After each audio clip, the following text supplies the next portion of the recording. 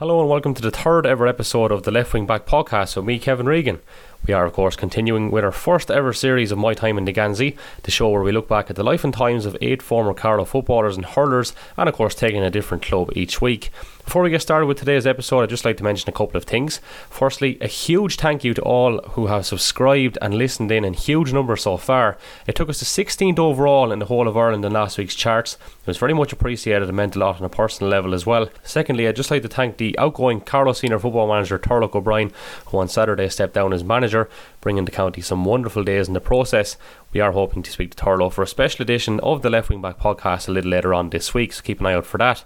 This particular episode and the other 5 episodes to come were all recorded before Turlough stepped down, so just be mindful of that, as there are a couple of mentions in the episodes to come from when he was in charge.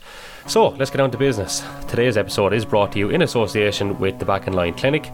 Today's guest comes from Killavin Clonegall GA Club, where the Back in Line Clinic is situated. He's also the owner of the clinic, and he's going to delve into some of the bizarre times of being a Carlow footballer in the noughties. We talk about piss-ups the night before Allianz League games, controversial departures of county managers, swapping county football for county hurling, albeit in a different role, and the ongoing pursuit of trying to get the club back to the top tier of Carlow football. Today's guest is Mr. Paul Kelly. We do hope you enjoy.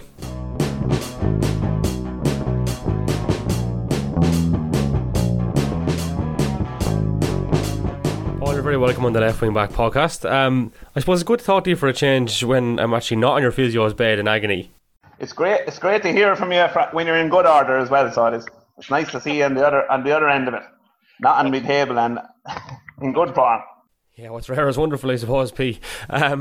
Listen, come here. The first thing I suppose I'd like to ask you is, why football and not hurling? Wexford would have been in their pomp winning All Irelands in hurling when you were growing up down there in Killavin. So what was the gravitation towards football? Who got to kind of focus on that more so? Yeah, well, mostly our options when we were younger were it was Gaelic football. There was a little bit of hurling, and not as much as we would have liked, I suppose, being a Wexford border county, but mostly Gaelic football. But small bit of hurling, as I said, yeah. We tend to gravitate towards the football down this end, and I suppose between my father and my uncle Aidan Kelly, who would have trained our teams the whole way up along, they probably really introduced us into GAA and the Gaelic football predominantly when I was, say, 5-6 years of age. At that time, when I was around, say, 5, 6, 7, very impressible at the time, we would have been stronger, probably a senior football team and an intermediate hurling team. And a lot of the guys, we used to win the intermediate hurling, and they go, and then they used to get kind of well bet by the senior teams, back down again, relegated. And it was kind of yo-yoing up and down between intermediate and kind of getting well bet and senior back to winning intermediate. And I think lads, point there around 2000s just decided, will we just concentrate on the football and see can we get over the line from maybe getting the semi-finals and the odd final and getting bet to see maybe concentrate on the football. And early 2000s was really when that probably really made the decision to concentrate on the Gaelic football. Right, so you obviously played underage football with Carlow the whole way up along then as well? Played with the minors, played under 16 minor and under 21 before we were brought into the senior team. But a couple of the bigger games I remember, Mixer Condon was actually managing the team in 2003, I think it was, and we got to the Leinster quarter-final, and we came up against a fairly strong Meath unit. They were favourites for Leinster, and we had quite a strong team, the likes of Thomas Walsh, Willie Power, John Keogh, very strong team up through the middle, Simon Ray, and a lot of lads that turned out to be some of the best footballers for Carlow. But at that time, we faced Meath in the quarter-final, and Meath had the likes of Joe Sheridan, Brian Farrell. I'm nearly sure Rory Stories was playing midfield that day as well, actually, but I'm not 100%, don't quote me on that one. But we were actually beating Meath up until the last kick of the game, and the corner forward from Meath got a goal literally the last kick of the game, and they bet us by a pint in the end. So it was we're very close. That's probably one of the biggest memories for me, even though we lost. It was probably the closest we came to beating a traditionally strong county in football at the time, So I think you actually went on to the senior panel then the same year, is that right? Yes. It was actually the same year, 2003, that winter. Mixer Condon was the manager of the under-21 and the senior, and he brought a couple of us up from the under-21 team into the senior mix just to train with the senior team first of all in 2003, and then 2004 then we were actually in on the O'Byrne Cup panel, and there was a couple of big games in that actually, because we beat a very strong Dublin team actually in 2004 in the O'Byrne Cup, and pushed on to an okay league from there. Unfortunately, then something happened during the league which led to the dismissal of Mixer Condon. I think it was before a league game, perhaps in Donegal. Maybe you shed some light on that one for us. Yeah, it was actually the last game of the league, and we were up in Donegal. We stayed in Bundoran in Brian McAniff's hotel, and he actually happened to be managing Donegal at the time. But we went up, and I think we were mid-table or towards the bottom end of the table. We couldn't be relegated, or we couldn't, be promoted. So the night before the match, I remember Mixer just said to us, lads, if you want to have a pint there, you're after working hard there from before Christmas, had a couple of good results, and if you want to have a pint or two before the match, or the night we arrived up in Bundoran, you can have a pint or two, but leave it at that, Right. So sure, a few lads didn't drink, and a few lads did drink, and we had a few pints, and maybe some of us stayed out a little bit longer than we should have, and I don't think that was Mixer's idea really, and a few of us stayed out a bit longer than we should have, and sure was Brian McAniff's hotel in Bundoran, and he had the residence bar open, and sure, one thing led to another, but the next day was a disaster anyway for Carlo. That the next day, I remember like the Donegal crowd were actually laughing at some of our mistakes, and just no one was on the ball. And Donegal had a strong team at the time. I think it was Division 2A at the time, and Donegal were pushing for promotion, and they were pretty serious. And we just weren't there on the day, and I suppose the media got a hold of it, and didn't shine a very nice light on our team at the time. Okay, so a few ropey heads to follow more on then, no doubt. How long did it take Mixer to react, and what was that reaction like? Yeah, I think the next day it would have been now a lot of players didn't drink. It was just maybe 5 or 6 lads that just had one or two, and then just got a little bit giddy, and just time ran away a little bit. But I think he knew. I'm sure he knew the next morning by the heads on a few lads. There's a few ropey looking bios, and it's really a time when you want to be at your very best and your freshest, and we were probably the furthest move from that as you can possibly be. So I remember actually being in the dugout. I was a sub that day, and I remember being in the dugout and just I think it was the first and only day in my life that I was hoping I wouldn't be brought on. So every time Mick looked towards the dugout, I would drop my head. So I take it you were one of those 5 or 6 involved then? I had a couple, yeah. I was a young, impressionable man. Right, so what was ultimately the ins and outs of him getting the boot then? Did he resign, or was he forced out? What kind of happened after the incident? Yeah, it was kind of a mix of a couple of things. On the Tuesday night, I remember we went down training, and again, I was only 19 at the time, and I wasn't really too tuned into player power or like different things like that, or player meetings or stuff. So I was just going in with my gear, ready to train again. And I remember getting togged out in the dressing room, and one of the elder statesmen of the team came in. I won't name him, but he was a legend. He is a legend in the county, a dual legend. But he said to me, "Kelly, what are you doing getting togged out there now? Throw back on your runners there and sit down there like a good boy." So I listened to he was a much more experienced man than myself, and so I got tugged back in again, and I sat in the dressing room with the rest of the players, and we just sat there. But Mixer, I think, was out marking out the pitch at the time for training, so it seemed like he was going to go ahead with a normal training session, but nobody seemed to be coming out to warm up, or no one seemed to be coming out to do their bit of kicking before training, and he came into training about 10 minutes after the supposed start, and he just stuck his head in the door, and I think he kind of knew, and the players kind of knew, and he just said, best of luck to you for the rest of the year, lads. I'm stepping down. Thanks for your efforts. So it was kind of a resignation, and it was on both sides, really.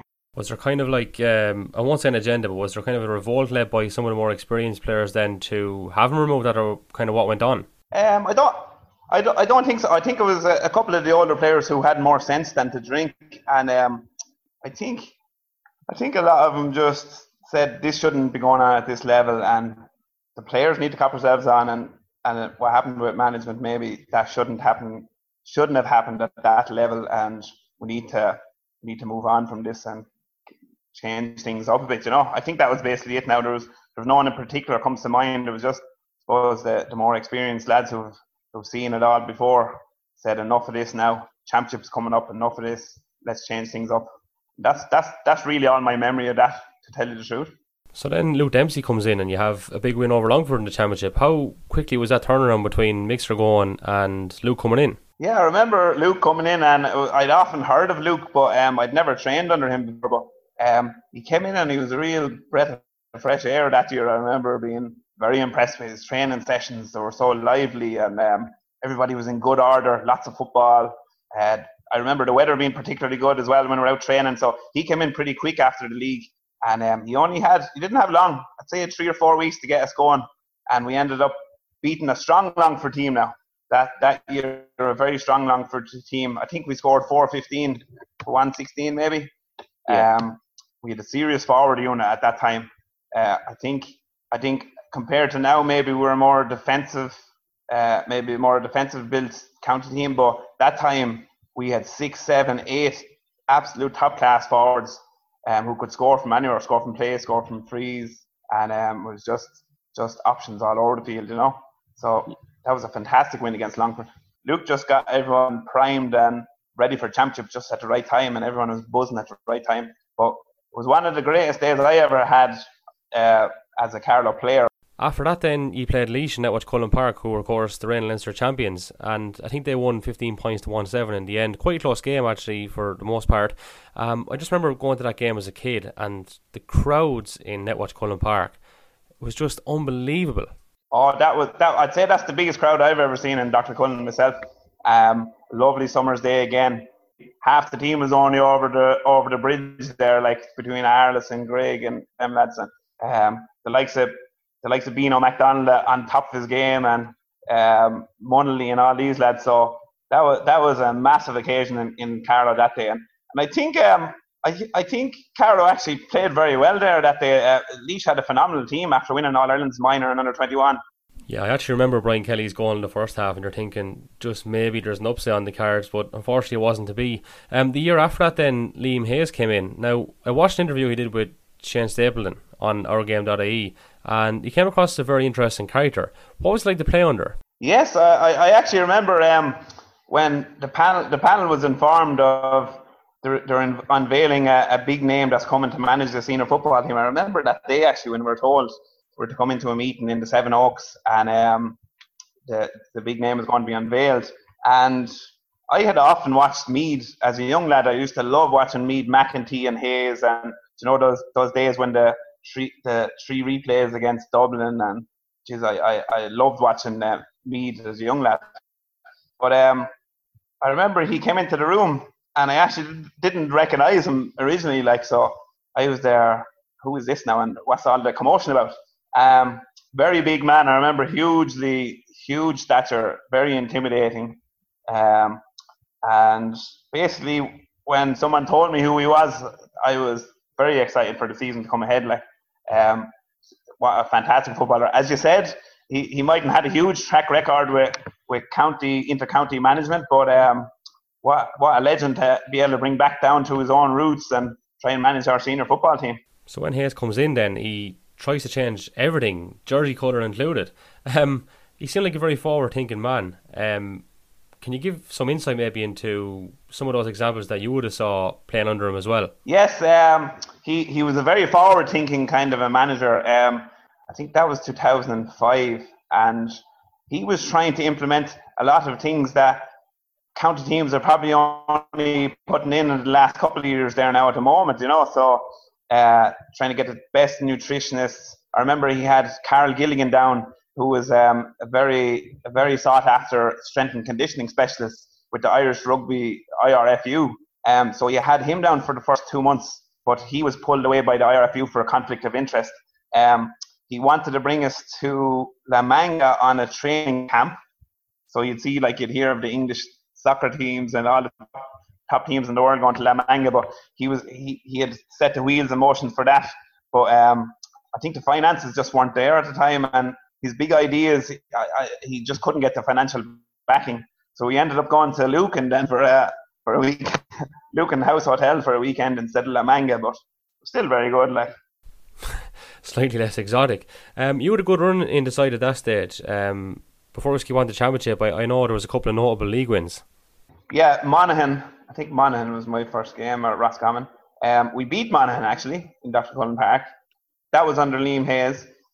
We beat Clare that year. I played wing back that day. I'm not sure about Roscommon. We won 3 games in the league that year. We bet London as well. No, actually London beat us actually in Dr. Cullen by a pint. But we actually won 3 games apart from that. So we were up mid-table with Hayes that time. We were going okay in the league. Yeah, I can actually remember the game against Fermanagh, who many people will remember were in the All-Ireland semi-final the year before and were beat by Mayo after a replay.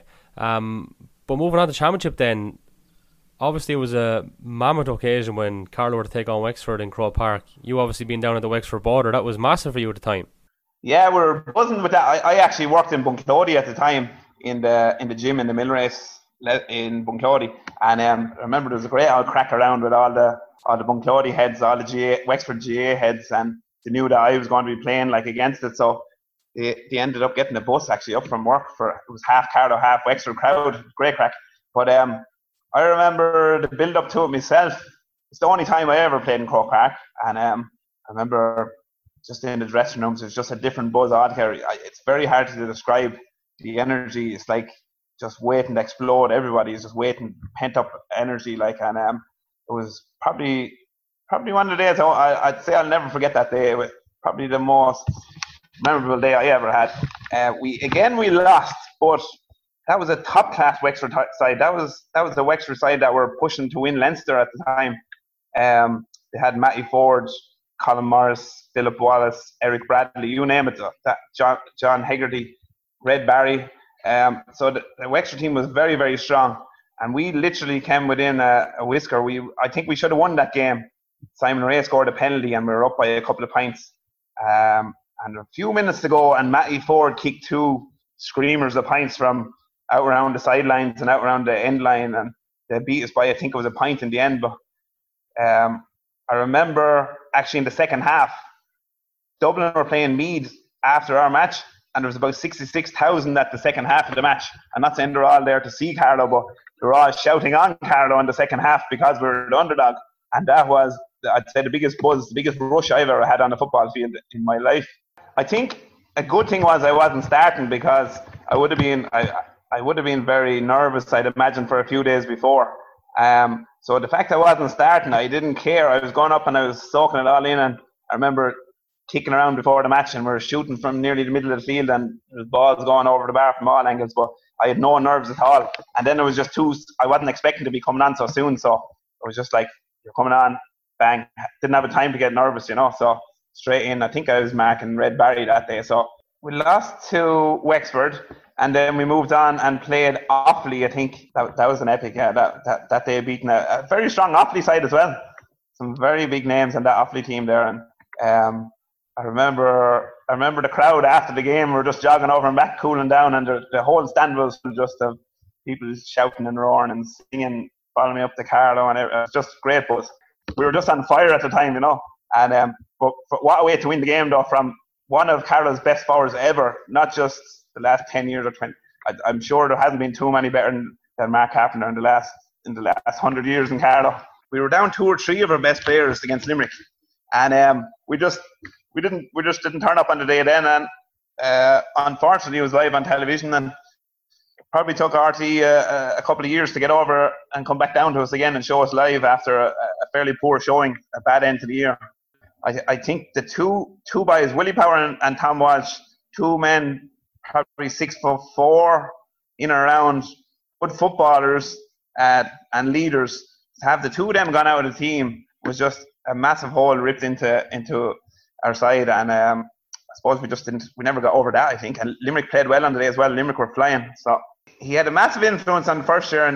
And I just remember he was getting a little bit upset with even gear and things like that. He felt our gear was inferior, and there was a lot of little things that I think his heart was maybe going out of the job a little bit. He probably felt like he couldn't get done what he envisaged getting done, and how he could change the county. So on the second year, I was only in for a couple of months, and I had to get an operation on a groin, so I mightn't be the best man to talk about 2006, because I then went to university over in England. So I was only in for the first couple of months, really, and you could see he wanted more, and he wanted kind of more access to finances, and he wanted better strength and conditioning, and he wanted to improve everything, really. And he probably just didn't have it in his power with the county he was in. Possibly in a bigger county with more finances and all, he would have made a big name for himself on the inter-county management scene. He also went on record and said that when players left the field, he felt his work was being undone, and that he would have to spend somewhere up to 60 hours a week with the players in order to see real change. What do you think he exactly meant when he said that? I think in general that time anyway, if you look at the stature and the physique of footballers, we were probably built at inter-county level. We were probably built like intermediate club are now, and the amount of work you do off the field. At that time, we were training Tuesday. You train hard Tuesday, train hard Friday, and either a match or a training session Sunday. So it's kind of like what a club team would be at now, or even less than what a club team would be at now. There was a little bit of gym work, but he wanted more. He was trying to introduce a lot of things, but we probably done 6 weeks gym work at the start of the year. But we know now that's a waste of time if you're not continuing just keeping the maintenance of your strength and power work up. That's a waste of time now. So that, and he knew that as well. So I think he probably talking about the effort of lads off the field, and it's hard to comment on that actually, because I think it was a different time than it is now. Now you see a lot of players don't drink, they go to the gym every day, they do mobility sessions, they go recovery sessions. I think it's a totally different game now, and maybe when Liam was talking about that in the interview, maybe he's thinking more of now the way players look after themselves rather than 2005, 2006. Obviously at that particular point, Paul, lads were still fond of a few drinks, maybe not to the same extent as they would have been a couple of years before Hayes came along, but do you think at all that it may be a possibility that certain clubs would have said to their players, look, you had nothing in there with the county, come on and train with us instead and we'll win a championship? I'm not saying that was the case, but do you think that's a possibility perhaps? Yeah, that's a strong possibility really, and it's rife. It's rife all around the country, I think, and smaller, more rural clubs who, if they're missing their best player or two, they're going to struggle in the league. They mightn't have the numbers, so they have to think of themselves, and they have to keep pushing their own club forward, and it is quite hard the way the county is set up to be able to really give your best to a club and the county at the same time. So yeah, I wouldn't be surprised if clubs were kind of pulling against Liam at that time and maybe saying, look, you're not going to win an All-Ireland with Carlow, come back out and we'll win the senior championship with the club. So that's a very strong possibility, yeah. And I've often heard managers in my time in clubs I've worked with or clubs I've played with, managers saying, look, what are you going to win? What are you going into that county team for? Why are you giving up your time for that? Come back to us. This is where you're born and raised. We look after you from an early age and we'll still look after you. So I had huge respect for Liam. I really liked him as a person, and very decent man, very honest man, kind of intimidating to talk to, but a very nice man. And I just cannot put my finger on why we didn't maybe go a little bit further or maybe get closer to it, even a Leinster final, Was that the end for you then as a county footballer, or did you ever go back in at any stage? Because I know you had to balance your studies too. Yeah, I went to university in Manchester for 4 years, and when I came back then it was 2010, or I was back in 2009, and Luke Dempsey actually called me back in 2010. And I was trying to start up a business at the time, starting up the back in line clinic, and I was trying to get work with teams in order to get started out. So I got called in, and I said to Luke, it's going to be quite hard now because my job is going to be working evenings, and it's going to be quite hard to commit, but sure, we'll give it a try. And I played a match against Maynooth University, and we played against Carlow IT, actually. That was the last game I played then in 2010. Played Carlow IT, and I remember actually I'd done a late tackle on it. I think it was Jerry Seaver, a Dublin footballer, was playing for Carlow IT at the time. And I took him out of it. I didn't mean to, but I took him out of it in front of the stand in Carlow IT.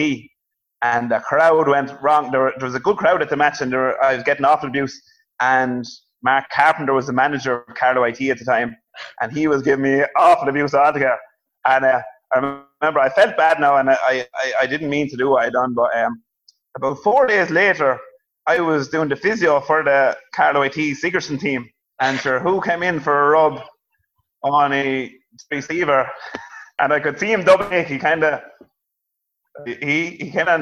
took. He kind of frowned, a bemused frown looked at me, and he just lay down on the bed, and I said, "Yeah, you're right," and I apologized, and he just laughed. He said, "What happens on the GA field stays on the GA field." So, but yeah, that was the point where I was like, it's going to be very hard to mix sport with or playing with the county team with setting up my own business. So I just had to call it a day then with the county team.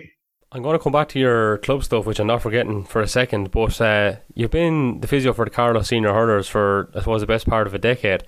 Is that the closest thing you'll get to actually playing county yourself while not having to worry about the responsibilities of being an inter-county player, of course? Yes, totally, yeah. It's a dream part of the job, really. I've been in with the hurlers now for 5 years, I think it is now, and just the whole setup. I would have normally went to every hurling game anyway with the county, so getting to go to the matches, so you're getting paid to go to the matches actually. You're having the crack with the lads. The lads are a great bunch of lads. There was 5 clubs, maybe 6 at push, but 4 or 5 clubs make up most of the team, and big club rivals off the field, but when it comes to playing with the county, they all row in together, and they're all the best of friends. I think most of them are related up there now. So yeah, and of course you can have your few guilt-free points this way also. Yes, yeah, there's no pressure that way. So as long as I can sprint, make a couple of sprints out to a few injured players, get a good bit of recovery in between that, then and go again, I should be okay. So I can have a few pints then after the match. Or I generally wouldn't before the night before a match, though. We want to keep a fresh head, especially at that level. It's quite intense actually on the sideline, especially when they're playing the likes of Kilkenny or Wexford in senior Leinster championships, and you want to really have a fresh head on you. So yeah, I'd be probably as strict as some of the players before matches, like. Yeah, and of course you were our physiotherapist for the Carlow Minor Hurlers in 2009 also. Was that possibly one of the first county teams you would have worked with? Yeah, I think it was. It kind of suited to work with the hurlers because I was playing football, and sure, you could be running into anybody, or you could be having little spates or little rows with lads, and it was good. Like the hurler, a lot of the hurlers I wouldn't be coming across as often. So I think the county minor team was the first. I actually worked with the Wexford minor football team the year before, and a little bit with Michael Davids, as you know yourself, under 16 with Johnny Nevin. I remember yourself and Hughie Gann and a couple of lads like that, a couple of great footballers there and hurlers there. And then I worked my way into the county team. So worked up from minor, under 21, and then Pat English brought me into the senior. So I was in with Pat for 2 years, and then 3 years with Colin Bonner then. Yeah, and doing a damn good job as well. Fair play. Let's revert back then to what probably are the glory days of the club career with Glenavon Clonegall. And of course, you got to a county final in 2006 against Palatine. We'll come to that in a few moments, but the start of when you were in your pomp, I take it, is 2003, and I remember you playing a senior semi-final against O'Loughlin. Is that probably when you started to make that breakthrough? Yes, I think it was at the time. I remember that game actually. Went to a replay with O'Loughlin. I was marking Johnny Nevin at the time. Johnny was some mover. And even at the time, he was getting a bit older, but he was a tough man to handle. But I think we were unfortunate that the likes of O'Loughlin were going so well as well at the time. a small rural club like ourselves, and O'Loughlin a fierce, strong team. Éire Óg were quite strong. Rathvilly always seems to be the team that we really struggled with as well. Very strong club team there, all through the noughties there. So, but we were coming good.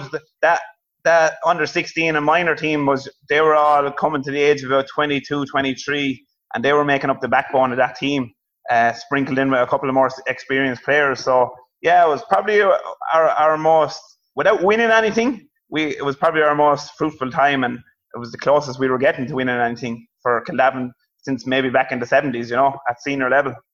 Before we actually get to the 06 final, just recall something. What's this I hear about you missing a free in an underage final? First of all, I never even had you down as a forward, let alone a free taker. Yeah, I used to play most of my football in midfield underage, and I used to take the frees for Kildavin. I was picked ahead of Noel Conway because Noel had a habit of laying you down on a big day, when the going got tough. That one. So but I tried to forget about that free that I missed against Éire Óg. That was a big one. That was heartbreaking. But last couple of minutes and to draw the match. But Stan Brennan from Éire Óg doesn't allow me to forget that one. So it's a tough memory actually, because we had beaten them in the under 16 final 2 years before that, and it was much more or less the same teams. And we beat them in the league, and we beat them in the league part of the championship that year, and we were expecting to win the championship as well. We had quite a strong team down in the middle, and Turlough O'Brien, I think it was Turlough O'Brien and Tommy Wogan were the managers for Éire Óg, and they pulled a sly one with Eric McCormack, who would have been one of their main attackers. He actually tore his hamstring, say, the week of the final, and they kept it on the down low, and they put Eric in the corner forward, as they knew one of our best players, Joe Roach, would be marking him, as he always did. So we wasted Joe Roach standing in the corner flag for the whole county final, while Eric McCormack couldn't even walk. So kudos to Tommy Wogan and Turlough O'Brien there. That was a smart move. So how long did it take for your management to cop on? Was Joe moved out then? And if so, obviously it was probably too late. It was too little too late. I think he got moved out in the second half, but it was kind of too late at that stage. And yeah, I struggle to remember, because my main memory of that is the missing the free at the end. I'll never forget it, because it was quite an easy free. I'd scored a couple of harder ones just before that, and I wasn't out of pressure. I think I just took my eye off the ball. It was such an easy free, and I dropped it short. But that's my main memory of the match, really. And I can't remember actually when it was into the second half before Joe Roach was moved anyway. And Joe was one of the best footballers in the county at the time. So yeah, we got caught by Éire Óg. It was a managerial masterclass in many ways. You can see why they were involved with Carlow for so long. The 06 final then, that was the people's final in many ways. Yourselves and Paul had obviously lost the 2002 final to Rathvilly as well. So it was great to see in the final together. Yeah, I remember the build-up to the game, and it was, as you said, a novel pairing, because Éire Óg and the Blues and O'Loughlin and Rathvilly had been so strong, and both Pal and Kildavin were always kind of knocking on the door. But this year, it was one of them teams were going to actually win it. One of the bridesmaids were actually going to win the senior championship. But I remember our build-up. We beat Doc Hughes was actually our manager at the time, and George Coleman, Aidan Kelly, and Christy O'Neill were the selectors then. So we had a barmy army in behind us anyway. But we actually beat a very good Fenna team in the quarter-final. Fenna were a top-notch senior football team at that time, with the Walshes, Stephen O'Brien, Val Fleming, John Hickey, more of them lads. Like, they were very, very strong. Scally Nolan, the twin Nolans, like, they're fierce strong all over the field. So beating Fenna at the time was massive. Then we went into Éire Óg. Éire Óg were very strong. I suppose we probably weren't expected to beat Éire Óg, but I always enjoyed playing Éire Óg, because they were all out football, attacking football, and it was always a very entertaining game whenever you play Éire Óg anyway. Whether you won or lost, it was all football, and they're very honest old footballers in Éire Óg. But to beat them that day was massive for us. I remember a picture of Dahi Byrne jumping in the air on the nationalist, and he must have been 10 foot, his feet must have been 10 foot off the air. I'd never seen him jump as high trying to even catch a kick out, like. So it just showed how much it meant to our community at the time. Like, we were moving quite well at the time, and well, I think there was no major egos or anything like that in our club at that time, and we kept ourselves fairly grounded. We knew we were facing a fairly formidable side in Pal, and we never beat Pal too handy, or Pal never beat us too handy. It was always a point here or there, or a draw, and they had some very strong footballers. The Reid brothers always come to mind. Skiock, Brian Farrell, Joe Byrne, fierce strong team, So we knew it wasn't going to be a handy one anyway. But I still think we left that one behind us.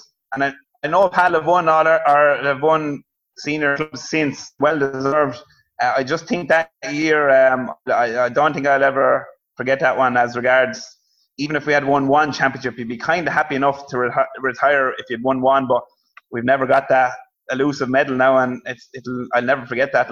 Yeah, I can only imagine. It's horrendous to lose any sort of a final, but I mean, there's probably no consolation in this. Brian Farrell, of course, kicked the winner at the end, but you did have your opportunities nonetheless. We missed two very, very kind of simple enough goal chances. I remember about 10 minutes before that, we really should have had the game out of sight, and I think Pal would have maybe started fighting with each other, and that would have been the end of that then, But we missed those two. We hit the post and barely put one wide, and that would have killed them off. And we didn't take our chance. And then I think they got 2 45s in the last couple of minutes. Brian Farrell kicked over 2, and it was just a disaster of a way to lose the game. Then when we were on top for most of the game, Yeah, pity that it just didn't work out, I suppose, on the day. Fast forward 14 years later, I suppose, and you're now intermediate and you're trying to make the breakthrough. And like all intermediate clubs, it's not easy to get back up there. I suppose we thought we might come up a little bit quicker, but we're finding that the intermediate grade is very, very competitive. And every year so far that we've been drawn for the championship, we'll be lucky to get out of that group, to get into a semi-final or to get near to a final. You'll be just lucky to avoid relegation in intermediate the way it's gone at the moment. So all 8 teams, literally, if it goes ahead this year, any of the teams could win that championship again. So very, very competitive. And we seen there last year, we were going quite well, and we had a couple of tough games in the semi-finals against Michael and came up against the Blues team on fire then. Okay, so Paul, this brings us to the curveball part of the series, where I ask each guest to pick the best 15 that they've played with. The curveball being they have to include themselves. It can come from club, county, schools, wherever you play with them basically. So enlighten us, who have you gone with? So number 1 goalkeeper has to be Clarky, James Clark of O'Loughlin, formerly of Tullow. Sure, anyone in the county anyone that has been to a GA game in the last 10 years will know who Clarky is. He must be nearly 50 at this stage, but I think he's still talking out on the goal for O'Loughlin.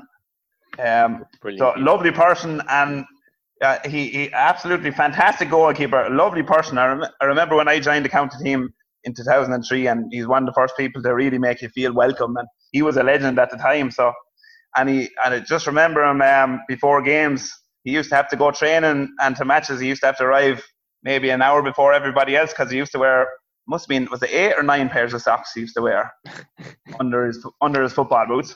I'm not sure. I think it was 8 or 9.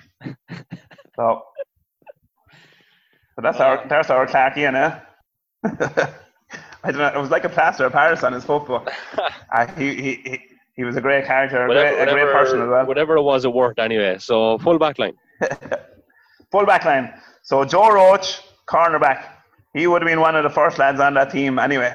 I played with Joe the whole way up from when we were 5-6 years of age. Best man marker I've ever come across, but also a fantastic footballer as well. Absolutely rapid, fast, great tackler, good footballer, good passer. So Joe Roach had everything. So that's cornerback. I have another Callavan lad now. We had a very strong defence actually back in the early 90s. And I have another fullback. The fullback lad is Callavan as well. It's Liam Murphy. Liam still is a fantastic fullback. He has the longest arms I've ever seen on a footballer. They call him the caveman down Callavan because his knuckles will be rubbing off the ground when he's walking. But seriously good footballer as well. And he often came out the field with ball, and he wasn't just a big tall man. He was a great tackler, but he was also very good at coming out with the ball. So him just over Brian Farrell of Hall, who's another legend. The other cornerback then is Cormac McCarthy. So Cormac, not your typical Aerogue townie.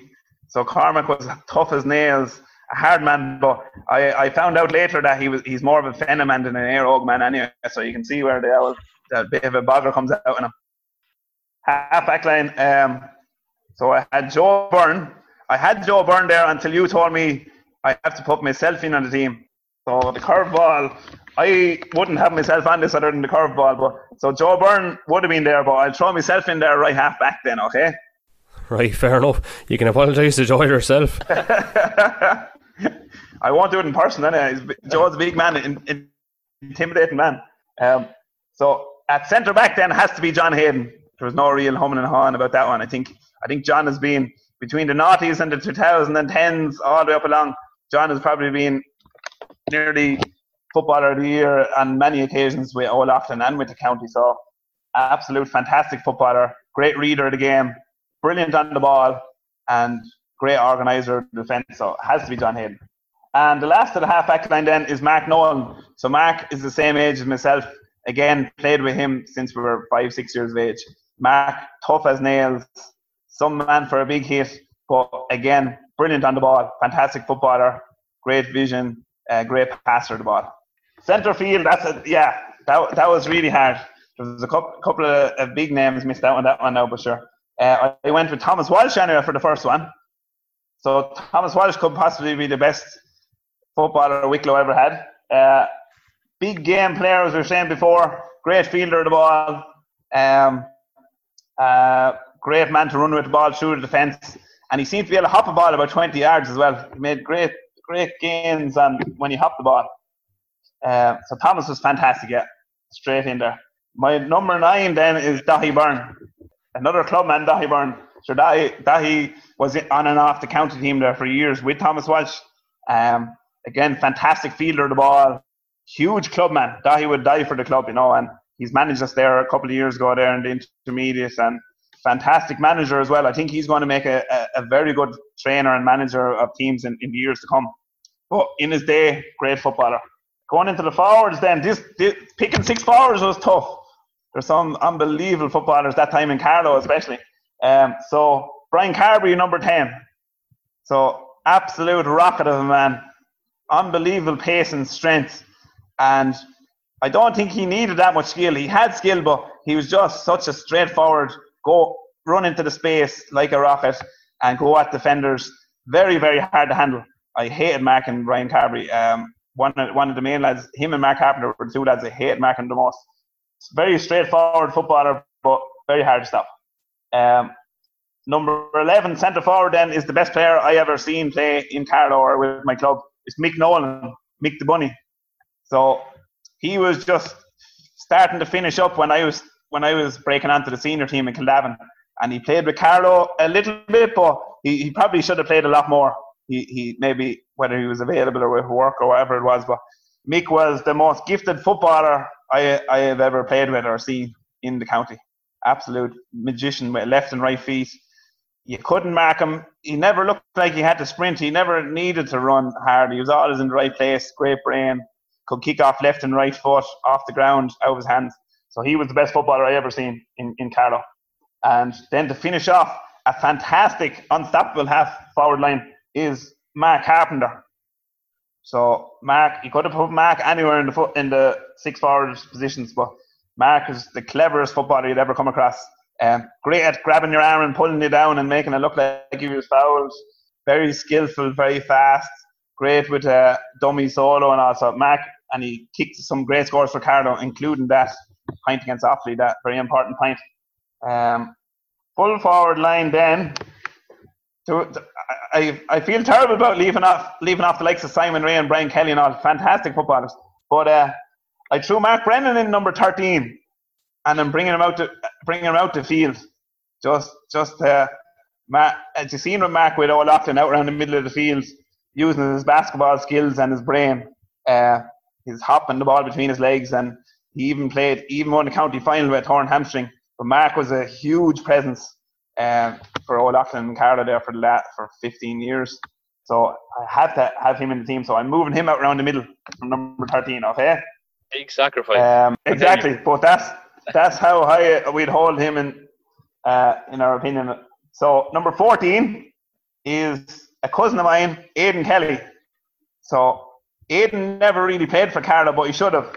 He's the best target man I've ever played with anyway. So you kick in a ball anywhere at all, fairly close to him, even if he's behind his man, he makes the best runs, very, very strong, and he will win that ball no matter if it's 40-60 in the other man's favour. Aidan will win that ball. So when a good target man up there. So Aidan Kelly is the man for that.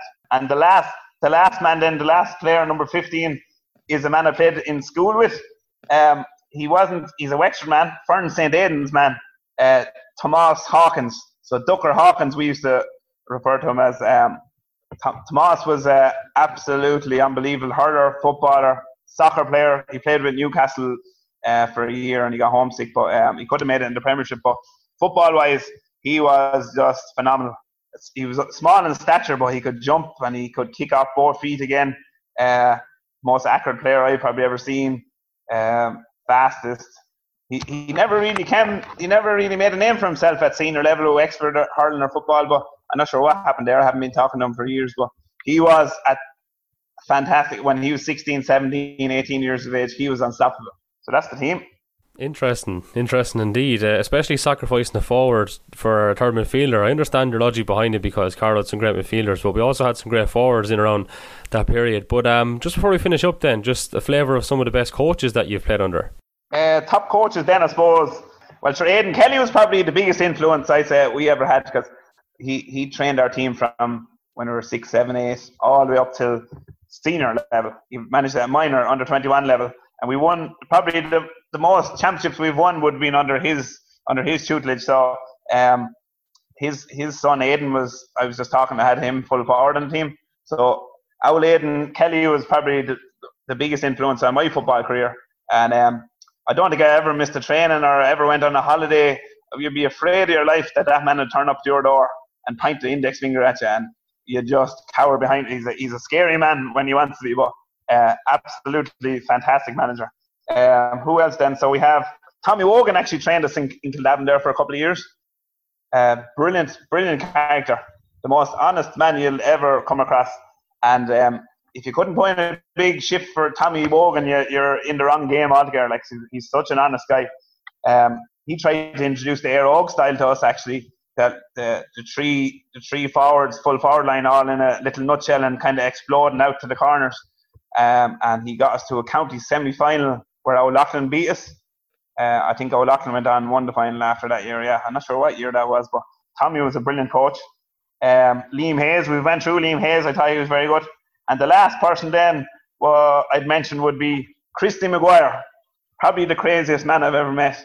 Eyeballs hopping out of his head, more enthusiastic. He trained Kildavin for 2 years, and it was a joy to train under him. You were afraid of your life of him that he'd hit you a box or something, but he was absolutely infectious, his enthusiasm for the game. So Christy Maguire, another legend. Yeah, so there you have it, an interview with a difference. Plenty of insight into what it was like off the pitch there as well, and thanks to Paul for his great honesty. Hope you enjoyed it. I had a chuckle from start to finish, I have to say. Thanks to the Back in Line Clinic who sponsored this one. They are of course located in Kildavin, Donegal GA Club for all your injury and rehabilitation needs. We do it all of course next week. Please don't forget to subscribe on your platform of choice, be it Apple, Spotify, YouTube, etc. It is free to subscribe once you have the platform. So until next time, take care.